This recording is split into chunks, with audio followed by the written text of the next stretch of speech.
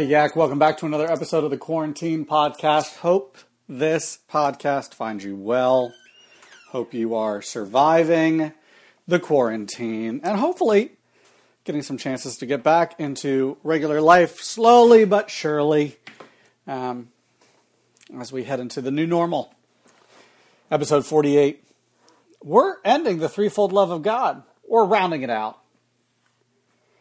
As we head to the third type of love of God, which is called the love of complacency. I know you're like, complacency, I know that word. My folks sometimes call me complacent, and it's not a good thing. Well, it's got a different term in the Latin, so calm down. We'll be able to impress your high school English teacher. We're going to be in a couple sections today. We're going to end in Hebrews 11. So if you want to put a finger there. I am going to quote a little bit of Isaiah 62, and then a couple other verses along the way, but you don't have to turn there. Many of these you probably know because you've heard some of these Bible stories 100 times. So what is the love of complacency? Right? Because when we think about complacent, we think about just resting in what we've done in the past and not being motivated to seek anything new in the future. Right? Be complacent. Oh, I've learned enough of guitar. I don't need to get any better. Oh, I've learned enough of trumpet. I don't need to get any better. Oh, I'm good enough at softball or soccer or baseball. I don't need to get any better. And that's what we think about complacency when we think about that word, complacent. But the theological term is rooted in the Latin. And the root originally means to please greatly.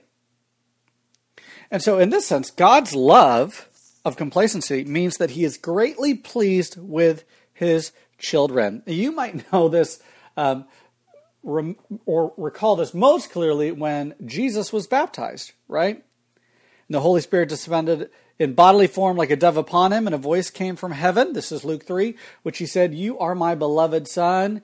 In you I am well pleased." And that love is complacency. So classical theologians saw this love as complacency, as the delight God has for his creatures who manifest his image.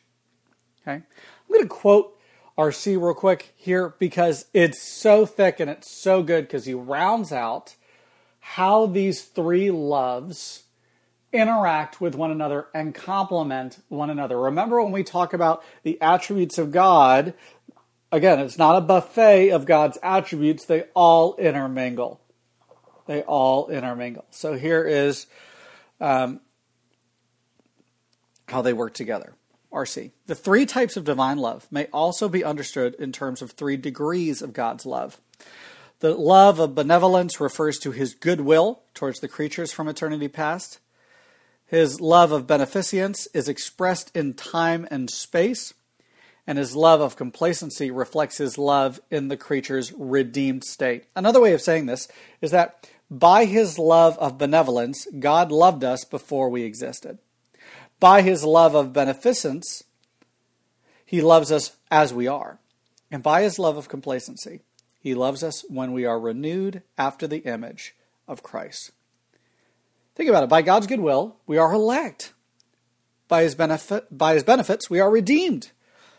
By his complacency, we are rewarded in heaven.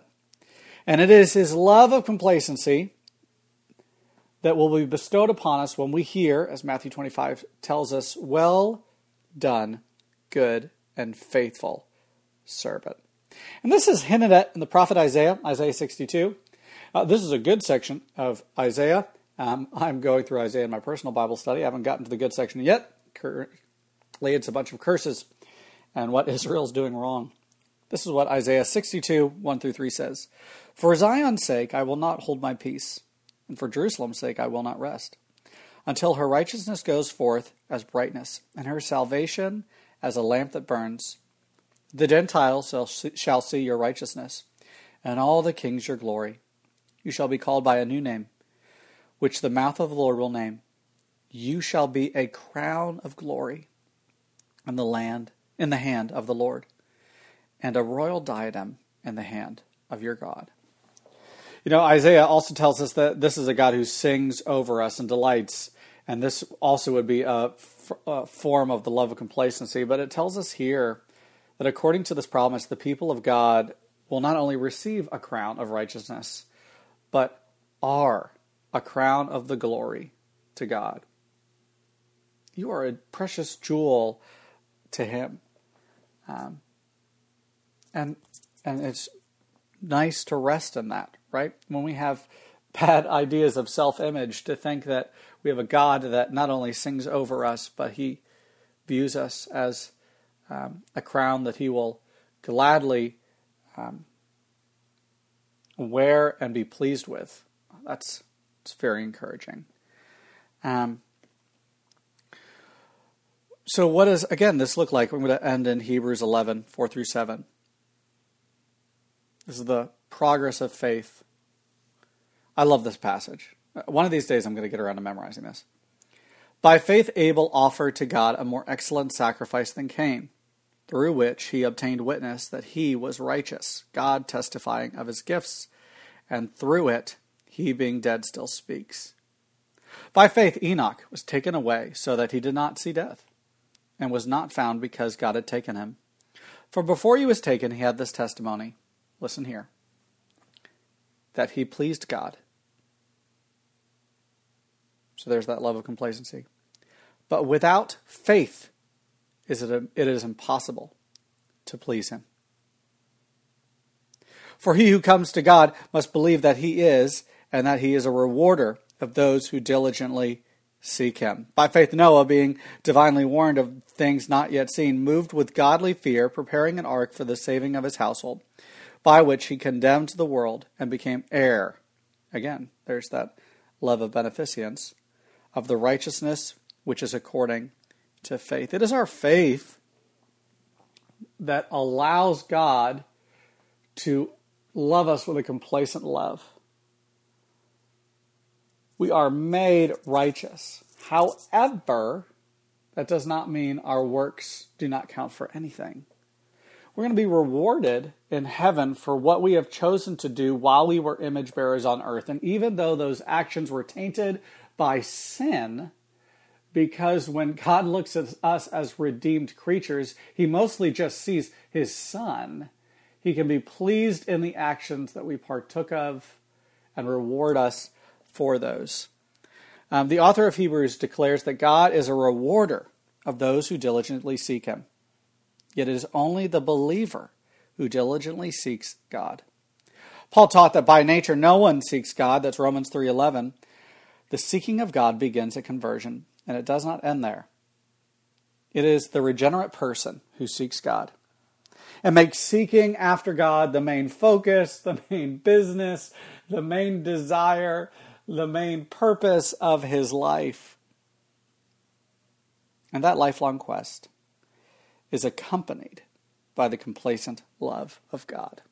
When we talk about the complacent love of God, it's easy to think about just the rewards that we will receive in heaven when we are fully glorified, when our bodies and minds are made new.